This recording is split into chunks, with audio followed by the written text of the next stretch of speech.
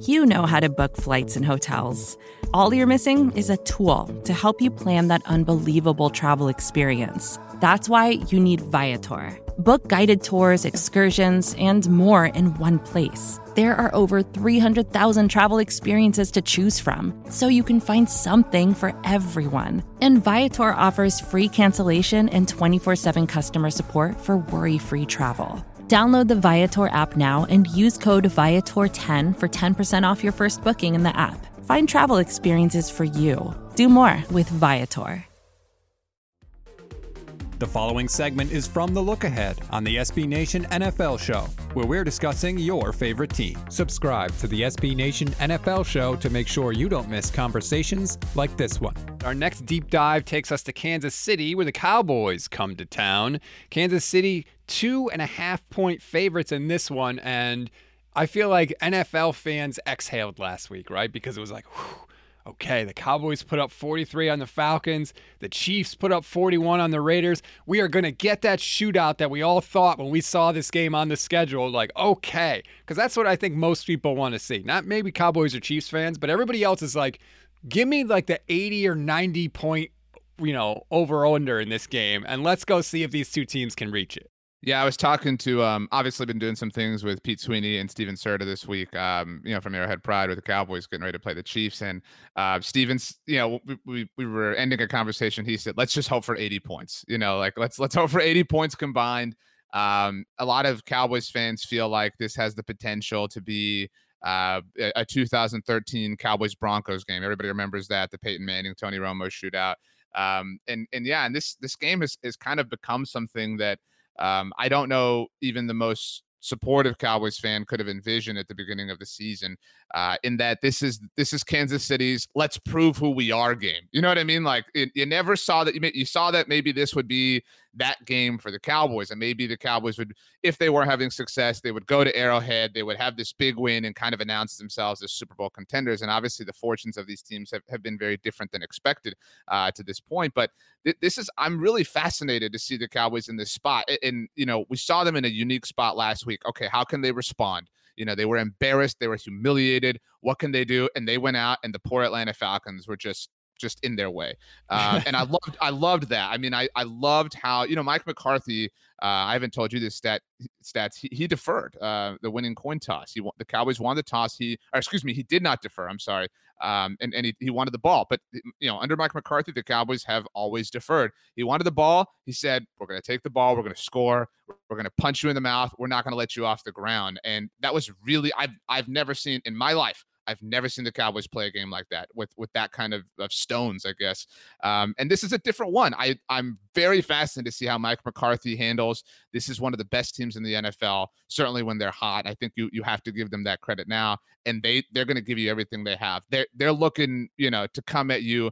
Micah Parsons loves to say the lion is always hungry. It's kind of his internal philosophy. They're coming for the lion, dude. They're coming. I mean, and we haven't seen the Cowboys on top of the perch. They haven't won anything, but metaphorically on top of the perch and facing a contender. I mean, they're Achilles in Troy with the character that Eric Bana played, coming to try and square off and challenge them. And so it's really exciting.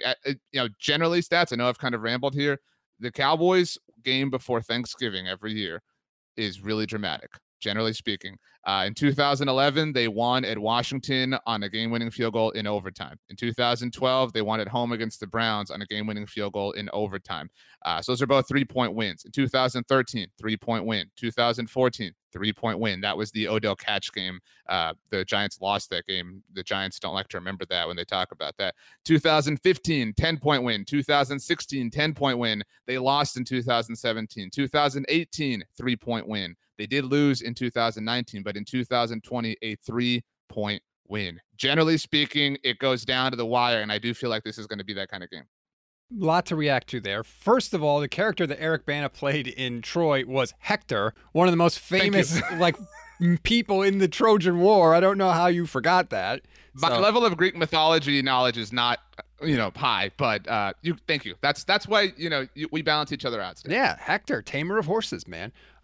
I hate the good team loses a game, then they win the next week. So let's praise the head coach for whatever stupid motivational tactic he came out with. You've been waiting a week to tell me this. And Mike McCarthy gets all this praise for coming up with this stupid red ass week where he's handing out like this balm in case you have like a chapped skin or a red ass or something, some stupid thing. Whereas if the Cowboys lost, we'd never hear about it. People acting like this secret motivational tactic that Mike McCarthy came up with completely I don't think anyone changed. really believes that this was like. Then why are we talking reason. about it? Then why is it even a thing? It was stupid. It was dumb.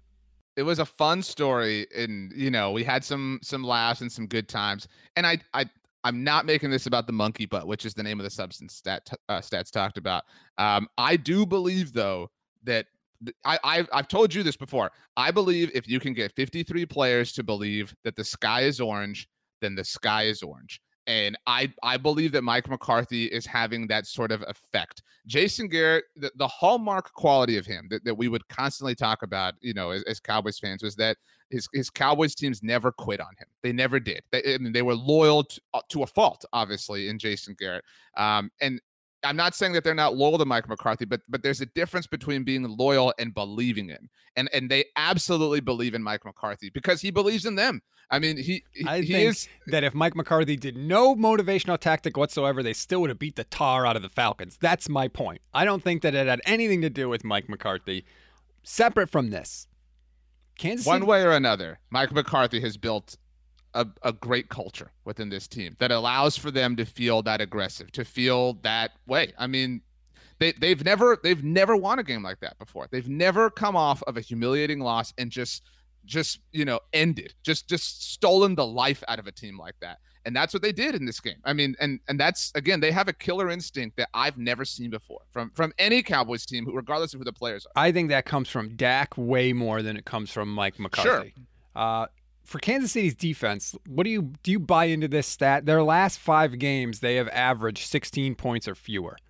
And those games were Washington, Tennessee, the Giants, the Raiders, and the Packers. Are you buying that Kansas City's defense is maybe better than we thought? No, and I know that, and I'm not saying they're trash, but like that's like the reason I like things like DVOA, and I know you're not saying like, oh, here's concrete proof, points allowed, whatever. It's because football's weird. Like weird crap happens, right? Like, that stat you mentioned is totally different if Deshaun Jackson doesn't have a brain fart, you know what I mean, on Sunday night and, fumble the ball. So like if, and again, he did have that brain fart and, that was a turnover. And so you have to give the Chiefs their credit for that. I mean, they weren't just like 100% lucky off of that, but, a better wide receiver doesn't make that mistake. Things like, and I like Michael Gallup doesn't make that mistake. CeeDee Lamb doesn't make that mistake. Amari Cooper doesn't make that mistake. And so you're moving goalposts, but I think that context is necessary. So I don't think that tells the whole story. And I worry, Stats. And again, I want the Cowboys to win, obviously, but we saw the Chiefs, and you and BLG, I thought, hit the nail on the head when you talked about the Rams on Tuesday, about how they're not a team that handles getting punched in the face well. I think the Chiefs can take a punch in the face, but I think that they want to let everybody know that they're being punched in the face. You know what I mean? They want, they're like, hey, everybody. Flex. Yeah, well, they're like, we're being punched in the face, so give us the benefit of the doubt here. Like that's what I'm saying. Like the Rams just fold, the Chiefs will stay in the fight, but they're like, hey, everybody, give us our credit here. Give us some understanding. And those are the vibes that were certainly encircling this team early on this year. They're like, everybody, chill out. We're this great team. We're allowed to have this regression, this bad bad month or whatever. And so I think that the Chiefs are maybe a little bit back on that high horse. And I'm not saying that they're there's any sort of hubris or anything, but that we've seen that they're not a team that handles adversity well in a different way than the Rams, if that makes sense. Last thing I want to say about this game, it's an AFC-NFC matchup, and this could be a potential Super Bowl matchup. And a lot of times, if the two teams that play in the Super Bowl have played in the regular season, one of them will say, when we played them early in the regular season, like thinking of the Giants and the Patriots, the year the Patriots were undefeated. They played in the regular season. The Patriots obviously won that game. But the Giants all came out of that game being like, that's supposed to be the big bad Patriots, and we were toe-to-toe with them. So they had confidence in the Super Bowl that they could pull it off. I feel like this could be one of those games, right? Where if these two teams are in the Super Bowl, they're going to point back to this game and say, when we played them in the regular season, we learned this, or we started to believe this. That could be one of those games. I don't have confidence that the Chiefs' offense is all of a sudden fixed because they had one good game against the Raiders. The Cowboys' defense has been able to force a lot of turnovers this season, and that has been the bugaboo of the Chiefs. That has been their biggest problem, is that they keep giving the ball away. So it'll be interesting to see if that continues in this game. I'm taking the Cowboys. Even if the Chiefs do put up a lot of points, the Cowboys are one of the few teams that can score with them. The Cowboys lead the league in the NFL in points per game. I'll take Dallas, and I will get the points.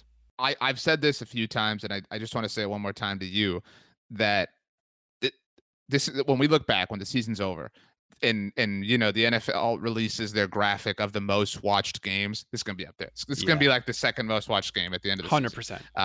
Season. It's late window on Fox, America's Game of the Week, Joe Buck, Troy Aikman, Aaron Andrews, and this is like perfect, right?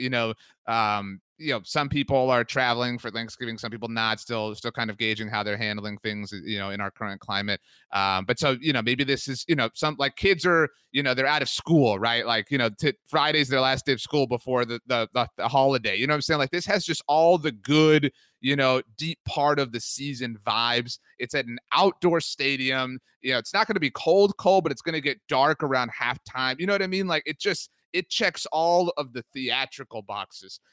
Great uniform matchup. And so I believe, because of the stage this is going to command, that I don't know that Patrick Mahomes is in the MVP running anymore this season. And I don't say that to step on him in any way. It's just been the season that Kansas City has had. But if the Cowboys play well, and specifically if Dak Prescott plays well, this is, we all have takes that are molded by games that like that Colts Jets game, right? Like, because you don't, not everybody watches every single team's every single game. And so a lot of people will remember this Cowboys game if they have that success. And this could be Dak's kind of, you can't win MVP in week 11, but can lose it. Go a long way for him. Yep. I agree with you. I think that's absolutely right. He can't win it, like you said, but a good game, especially if Mahomes plays well. Like, if the Cowboys blow him out, that'll be fine for Dak's MVP choices. But if Mahomes plays well and Dak wins a shootout, then it goes even further, right? Because he stood toe-to-toe with the great Patrick Mahomes. And so that will be, and I think probably he locks up comeback player of the year as well. He may already have that locked up. I've said this before too. If Dak wins MVP, I don't think he wins comeback player of the year. Because again, we've talked so much about how these are like narrative driven, awards, and they generally don't give multiple awards to the same guy. So I think Joe Burrow is really rooting for Dak to win MVP, because then he wins comeback player of the year. Nick Bosa's doing pretty good too. Look at you. You and Pete, both your teams win. You guys both standing a little taller this week. You're talking Nick Bosa. Pete's, writing articles that Creed Humphrey should win Offensive Rookie of the Year. If it isn't obvious, I'll take the Cowboys. But I do think that we see an all-timer. You can hear the rest of this conversation by subscribing to the SB Nation NFL show wherever you get your podcasts.